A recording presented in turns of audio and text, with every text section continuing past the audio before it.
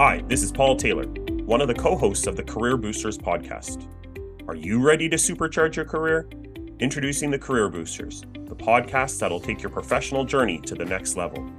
We've got the success secrets, the latest trends, and essential skills to propel your career forward. No matter where you are in your journey, we've got you covered. Your dream career is just one listen away. Let's make it happen. Usually the candidate that we offer the position to, they're the ones who are best able to market their skills through the storytelling, the examples that they use. Honestly, a lot of the time they land the job. What happens when a company needs to hire someone? Those job ads must just magically be created and appear on places like LinkedIn, Indeed, and corporate websites. Well, not exactly. Welcome to the Career Boosters podcast, and we're very excited to welcome someone with a tremendous amount of human resources experience to the show to talk about how companies hire and recruit for the roles that are open in their organizations.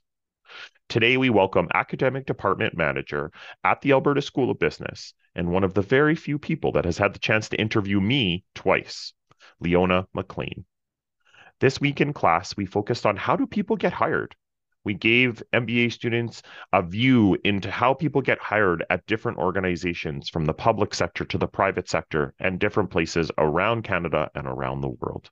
From how do job ads get created to interviews and even into the negotiation process.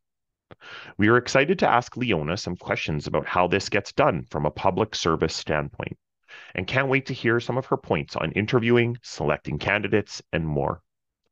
Leona, thanks so much for joining us, and we are so excited to have you here. And I get to ask you the first question. If you can give us the closed notes version on your career story, and how is it that you've come to be in the role that you're in now? Well, thank you for having me. So my name is Leona McLean.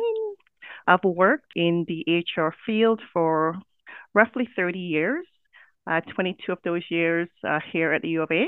So from 2003 to present, I started in central HR in the pension and benefits unit, where I advised staff on the provisions of the pension and benefit plan. From there, I moved to terms and conditions. There, I work with departments just to ensure that labor standards were being maintained, practice were in compliance with the terms of the various collective agreements. From there, I went to compensation and job design, and there I provide advice on job evaluation, position creation, position types, and then finally moving from central HR here to the School of Business, where I came in 2007 as a senior HR advisor. Later on, I moved into an acting HR director position.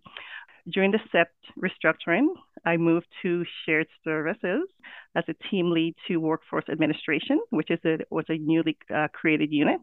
And then 10 months into that role, I came back to the School of Business as my current position, which is the academic department manager / administration manager. I don't know if everyone was maybe counting there, but from one HR professional to another, Leona, and you certainly trump me on years of HR experience, and I wasn't counting, but that's a whole lot of different HR roles. And I think there's a common misperception that kind of HR is just one thing. We all kind of do the same thing, when in reality there's a lot of different areas within the large umbrella of HR. Absolutely. And you've been in many of them. It was very beneficial for me to move through those roles centrally and then being able to utilize those knowledge and experience here at the department level in the School of Business. So as a result of those positions, obtained a strong understanding of just governance, institutional policies, and just the available resources here on campus.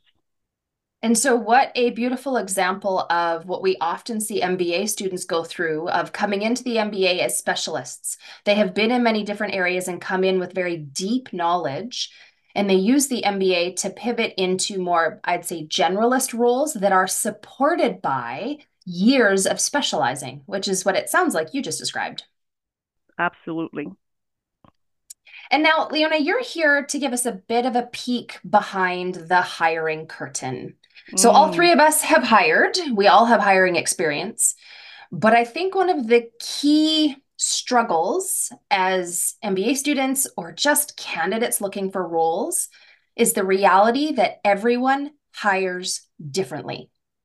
Even in HR, two HR professionals here chatting, you and I will have hired differently. So if we can offer different points of view or different ways it's been done, I think that's a really valuable understanding of just kind of behind the scenes. So let's just start with, what is your experience in hiring? Have you done it for the majority of your HR career? Kind of what kind of roles? Tell us what hiring experience you have.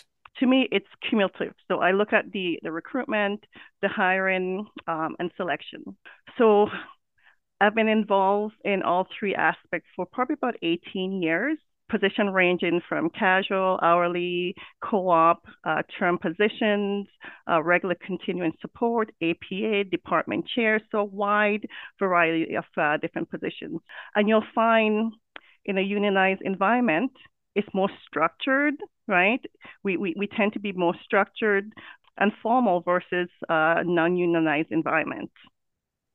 And there's one key difference is even understanding what it is that you're applying for. Is it a unionized role? Is it not?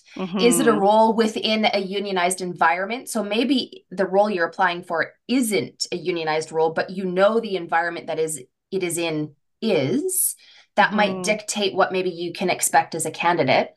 Let's start with a little bit of this before, the preparation that you have to do before you hire someone. I think there's a misnomer out there that people just kind of snap their fingers and get to post a job, and that's kind of where it starts. There's so much work that happens beforehand. Tell us about that. Oh, absolutely. So the prep work actually begins at the department level, where they determine there's a need. And that need usually come about as a result of growth, resignation, or maybe just they have their workload has increased, and so they're looking for casual help. So the supervisor or manager initiate the process. They reach out to our faculty general manager to gain approval. So they actually need approval to fill. Once that approval is granted, then they reach out to my team, to myself or HR manager, and then we actually then initiate. So we have the approval from the faculty general manager. We then have to seek additional approval. So from the university's budget management perspective, we need approval from our HR, our centrally assigned HR partner, as well as our centrally assigned finance partner. So we want to make sure that, number one, from the university position management aspect, that we can fill the position. And then from the financial aspect, we want to make sure that there's budget in the position, right, to actually sustain that position, whether short term or long term. So once we have all that aspect worked out, then we schedule a meeting with the supervisor of the position to work out all the necessary details. How long would you like this position posted? 5 days, 10 days? We look at who will be on the panel. Do you have time blocked off for the interviews? What is your selection criteria? We have those conversations. What's the gap in your current team? What are those skills that you need to fill? So we have all those information worked out. Is the interview going to be in person, virtually? Right, so we work on all those details. We give them a timeline. When do you want the person to be in the position? And then we work backwards. I think usually one of the biggest conception is that, as you say, you can just snap your finger and have someone hired. But the duration honestly, it usually takes about 6 weeks to get someone into that position. When you factor in, all the prep work that's done before, recruiting. If it's a brand new position, we have to develop that position. We have to create either a job fact sheet or a job card. So we work with the supervisor to actually create the position. And that can take anywhere from 5 to 10 business days once it's submitted. Another aspect I would say is that we want to make sure that the duties of the position are relevant so that the pay grade really reflects and is accurate, right? So we want to match the duties to the rate or the position range. So I am hearing a whole bunch of steps, checks, boxes to check, approvals, things to do along the way before it even gets to a point where somebody can apply for this role. And you talked about kind of 4 to 6 weeks, but tacking on maybe even 2 more weeks if it's a brand new role.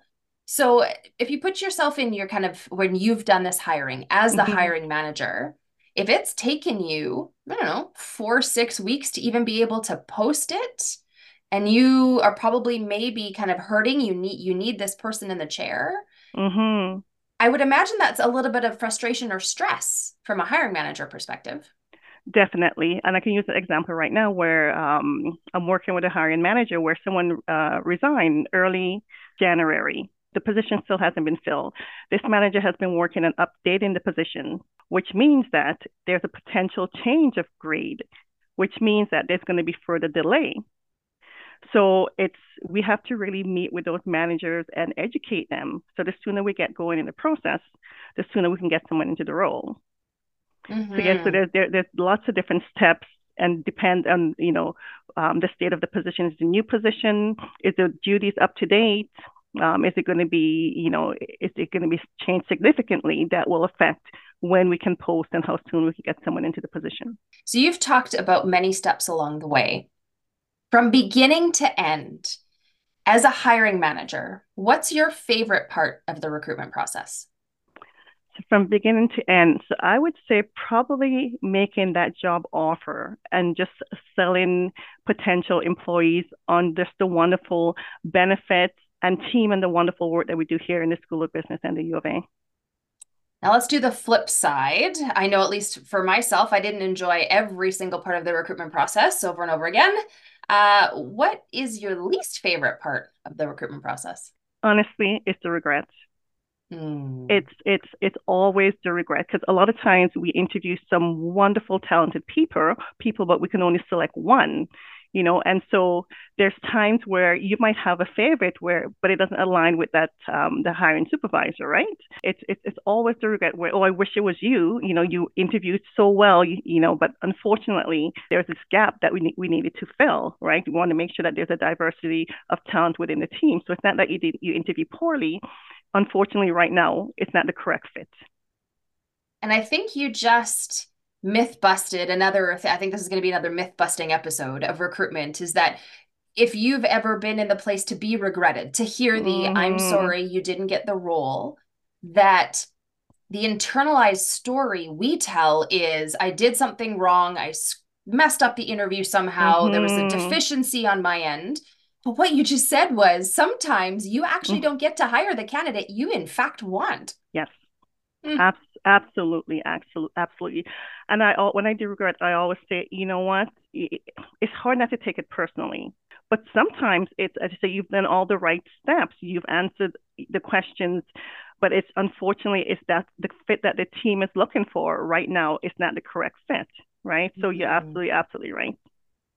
And so to take that result with a grain of salt. And really, I think through the entire process as a candidate, you've got to take it with a grain of salt all along the way. So much of the process is outside of your control, which is probably one of the biggest frustrations as a candidate is you can't control much of it. Yep, absolutely. If we talk about this stage of funneling, like every recruitment starts with a really kind of usually big net. There's lots of people that apply, and you've got to funnel that down somehow. Tell me how someone lands in your yes pile and what people can do that will very assuredly land them in your no pile. That's a really good question. My no pile, sometimes we see cover letters where they would reference another position that they've applied on. Absolutely. That is I've seen that so many times. Yes, it really is insulting. So make sure you proof your resume and get someone else, have a second set of eyes look at it, because that will really impact your ability to move on, in my eyes. The yeses, I really appreciate seeing candidates highlight how they get involved in the community. I love to see where candidates know that they've volunteered, or even mention, awards that they've received, projects they've worked on. So it's that element of they're looking to, it's what are they doing in the community and how are they rewarded and respected and, recognized. So that to me elevates their position in the pool. The well-roundedness of a candidate, right? Tell me more than just your experience story. There's more to you than that. Exactly. Definitely. Paul, you have had many a yes pile and a no pile. Tell me, needs of the role aside, what would put somebody in a no pile and what will probably put them in a yes pile? This is very easy for me, I would say, just like Leona, obviously, in the cover letter referencing the wrong job. Leona, we have been having a lot of conversations with students starting their cover letter saying, I'm really interested in this job. And that's a no pile thing for me. I think if you weren't interested in the job, why are you applying for it? So it's a very generic statement. I love like a real focus on the company in the first paragraph. The why do I want to work for this organization? I love I've done research and this is what makes me want to work for you. So that's the one thing. I think the other thing, this is going to be really surprising, but I love interests on a resume. And it's talking a little bit about what you're talking about, Leona, when it comes to the volunteer work and things like that. I love asking people what they do outside of their working world, right? And so if it's travel or reading or sports, that's how we all connect as individuals. And I know that when I interview people, if I see something that's really cool and really interesting, I'll ask that. And it says you like to play golf. What's your favorite golf course around the city? You like to travel. Where's the favorite place you've traveled to? Because I think people are so much more than just the jobs that they've done. And so I love interest. That's something that I just love having on a resume. And I would just quickly add, for me, that's a great way to open up the interview, to put a candidate at ease, is get them to talk about their passion, right? I noticed on the resume you've noted tell me more, right? So yeah, definitely.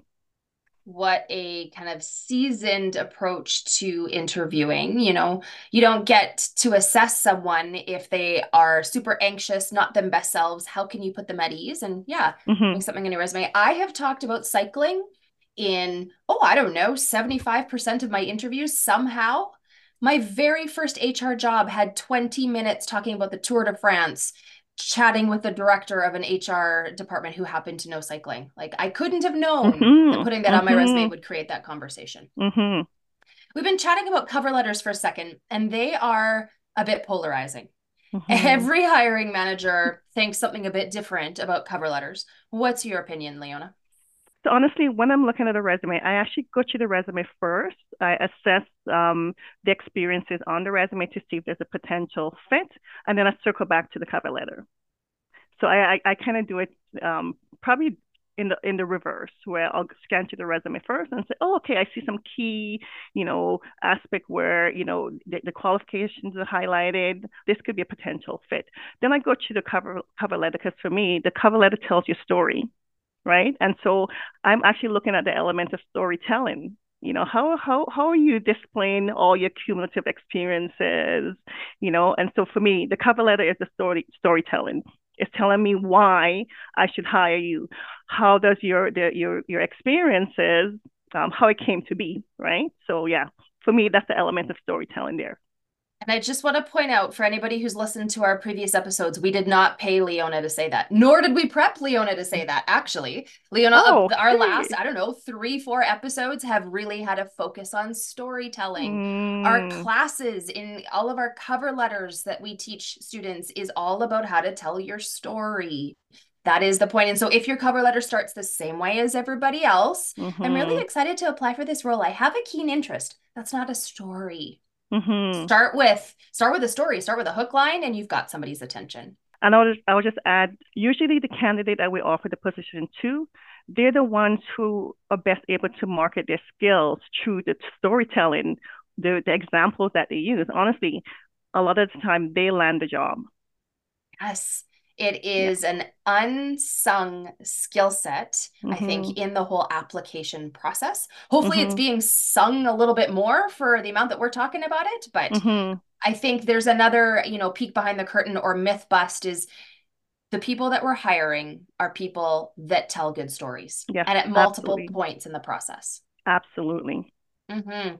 And I'm with you on when I read a cover letter, and Paul, I'm going to ask you in a second. I don't read cover letters until I know you've got the key pieces that I'm looking for. If I have to go through 100 resumes or more, right? So the reality is that it can often be more.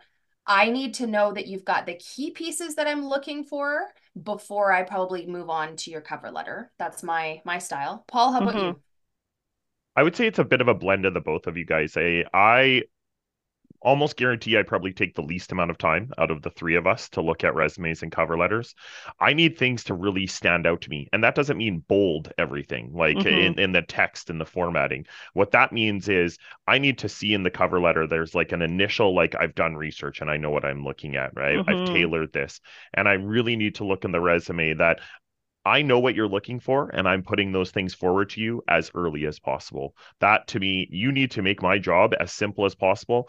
My brain goes at 5,000 miles an hour. You need to capture that in the first 1,000 miles. Like you need to capture it really, really fast. So that for me is what I look for.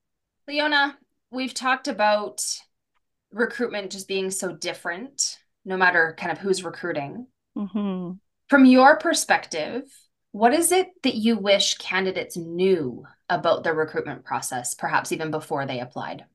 Honestly, I would wish that they would take the time to do their research. So you're applying for this company. Does this company align with my values? So find out about the company. Research, look at the duties that's presented. How does your current experience or cumulative experience aligns with those experience? So do the research. Think about, the duties that's being posted. Ask yourself, what questions will I potentially be? Ask, answer those questions. Prepare. It's like study. Honestly, it's like preparing for an exam. It really is, right? You're gonna do the research. You're gonna study. You're gonna study the company. You're gonna study the job posting. You're gonna come up with questions. You're gonna answer those questions. You're gonna rehearse your answers, and then you're gonna present it naturally, right? So it's doing all the prep work before. I think I'm with you on that one. I wish people knew how much prep it really actually takes to do a good, solid application all the way through to the end of the process. It takes far more preparation than you might think. Oh, yeah, absolutely. Absolutely. There's a part of the process that we haven't talked a whole lot about, but it was your favorite part of the process, and that was giving the offer. Now, the offer stage also comes often with salary negotiation, which conversely is people's least kind of favorite, maybe part of that. Tell us a little bit about that part of the process in your experience. Okay. So an interviewee should always be prepared to answer what is your salary expectation. Going into an interview, generally they know the salary range. They should know their bottom line. And I know it's uncomfortable negotiating salary or even talking about salary. I usually have a formula that I use most of the time. If you're coming in with 1 year of experience, I'm going to offer you step one. Usually, before I even make the offer, I converse with the supervisor of the position. We usually have a minimum and a max. So I'm looking to offer within that range. But your experience should line up to what you think you're worth. And so, so applicants interview needs to really think about that going in. Is what's my bottom line? Based on my experience and my education, what is my bottom line, and come confidently in presenting that. Which I think points back to what you wish candidates knew was how much preparation is involved, and that part of that prep, and perhaps uncomfortable part of that prep, is understanding value, market research, even practicing what it's going to sound like, when you talk about your range, all of that prep. Right. And when I make an offer, I'm making a total compensation offer. I'm offering you the salary, I'm offering you the benefits, I'm offering you pension, I'm offering you vacation pay. And a lot of times the candidate will only look at the monetary aspect, not the total compensation. So they need to also factor that in as well. And if you don't kind of understand maybe how total compensation works, working within your network to find somebody who perhaps could walk you through that and help you understand. I think there's another common misunderstanding is people just kind of negotiate around base salary, forgetting that there's a total compensation piece in here. Have you dealt with someone who has been a hard negotiation and maybe a bit of a tricky salary negotiation? Yes. Oh, yes. They have fought for every dime. And it was actually a female candidate, and my respect for her was elevated. Oh, I appreciate that point of view. And so you need to know your worth, and you need to know your bottom line. And if you have the experience to back that up, then you should go for it and fight for it, right? As long as you have the experience to back it up. So tell me though what this candidate, what she did that allowed you to respect her versus perhaps be put off or annoyed. It's often in the how. So how did she do that? So she wasn't pushy. She went back and told her story as to why she believed that she was worth this X amount. She highlighted her experience, project that she's worked on. So she recognized all the ability and experience that she can bring to the position and how she can elevate the position. And again, I respect her because she wasn't pushy. And she would say, would you consider this? This is why I'm asking. This is what I can potentially bring to this position. Yeah, what an artful way to approach that. Yes. And what a valuable way. And I would assume, at least the way you're talking, that she was successful in her negotiation, was she? Yeah. Yes. And I really appreciated that we're talking about a she, because we often end up in this conversation of, and it's a bit polarizing and, males versus females, but, the willingness or ability to negotiate effectively. And I appreciate that example. So what encouragement do you have for students, candidates, just people who right now are applying for jobs? How would you encourage them? And honestly, it goes back to what I said earlier. Know your worth. Prepare for the position that you're applying for. Do your background check. If there's someone in the organization, reach out to them. Find out as much as you can about the organization. So you have to, as I said, you have to go as if you're preparing for an exam.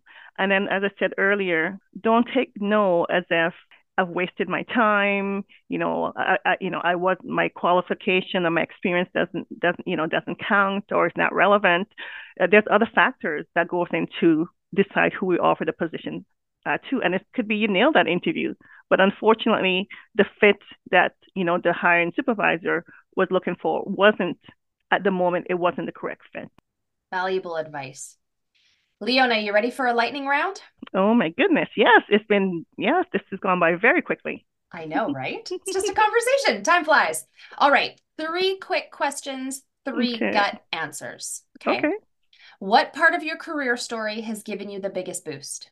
I would say being just able to analyze people's strengths, their passions and their interests, and just matching them successfully to the position. That gave me the greatest boost. What's one thing you wish you had learned sooner? Oh, having a healthy work-life balance and setting work boundaries. Definitely. Not feeling the need to respond to an email at 11 p.m. And Paul and I are so focused on service, it's embedded into who we are. So we're always curious to hear how service is going to show up for you in the coming week. Okay, so I would say for myself and my team, we are constantly looking to educate staff, our clients, our stakeholders. I think they need to understand why we're recommending certain actions. They need to align with the School of Business and the university. We need to be consistent in our processes. And so it's just a constant education and providing all the documentation, the supporting documentation, so that it's relevant. And it's not that we want it this way. It's no, we're trying to align with the School of Business and the university. So we're consistent in our processes and what we do. What a beautiful way to serve. And I know it's kind of what you do every moment of every day. All right, Paul, do you have a Paul's question? My question to you is, what's the best thing about working at the University of Alberta and specifically in the School of Business? We have a phenomenal team. Just the relationship that we have with one another, how we collaborate. We have a very supportive leadership team. We constantly pushes efficiencies. We're looking to just stimulate, encourage, uplift one another. There's nowhere else I would rather be.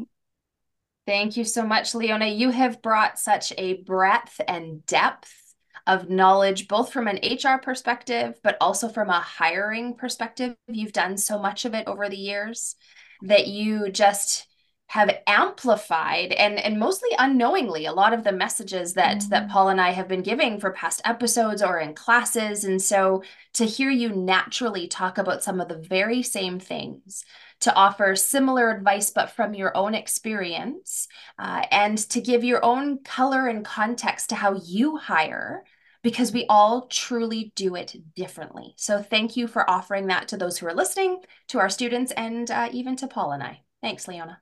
It's been a pleasure. We cannot thank Leona enough for joining us. I've known Leona for 10 years, and every day she amazes me around her ability to get so much work done, but still have time for people and still have the ability to and the willingness to step out of her comfort zone. This is her first ever podcast. It was so much fun to have her on and talk to us about hiring and recruitment processes. The 3 key takeaways that I have for today. The first one is, she talked about this multiple times. You need to understand the role that you're looking for. And I'll even add in the word research.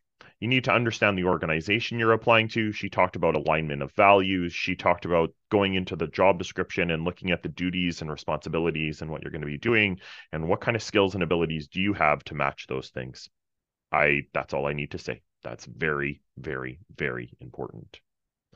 The second key takeaway, I think this is a little bit more from the organizational perspective, and I think this is important for anyone to hear. It takes a long time to hire somebody. If you listen to what Leona was saying around how long it takes to go through the governance processes, to go through budgetary concerns and budgetary things, it just takes a long time to hire someone. And especially when you add in the extra layers, especially here at the university, around the public entity and understanding that there are T's to cross and I's to dot. The recruitment process takes a long time. And the last key takeaway, the thing that she said that I loved was, no isn't a waste of time. A lot of people think, oh, I've applied for the job. That's absolutely perfect for me. I've gone and interviewed, and then they told me that I was the second candidate. Someone would look and reflect and say, what did I do wrong? Sometimes you've done nothing wrong, and sometimes just another person is just a different fit for that organization that fits better to their team. And so a no isn't a waste of time. You've gone through the process of getting to know yourself. You've gone through the process of matching your skills and abilities to a specific job, and you've tried to align with an organization that you're interested in. That is not any waste of time, and it's you getting to know yourself. Thanks for joining us, and we hope you can catch our podcast again. Thanks for tuning in to the Career Boosters podcast. Looking for more insights to elevate your professional, personal, and career growth? We've got the boost you need. Join myself and Paul next time for more actionable advice and real-world stories. And remember, subscribe wherever you enjoy podcasts, ensuring you catch every tip and tactic to boost your career journey. See you next time.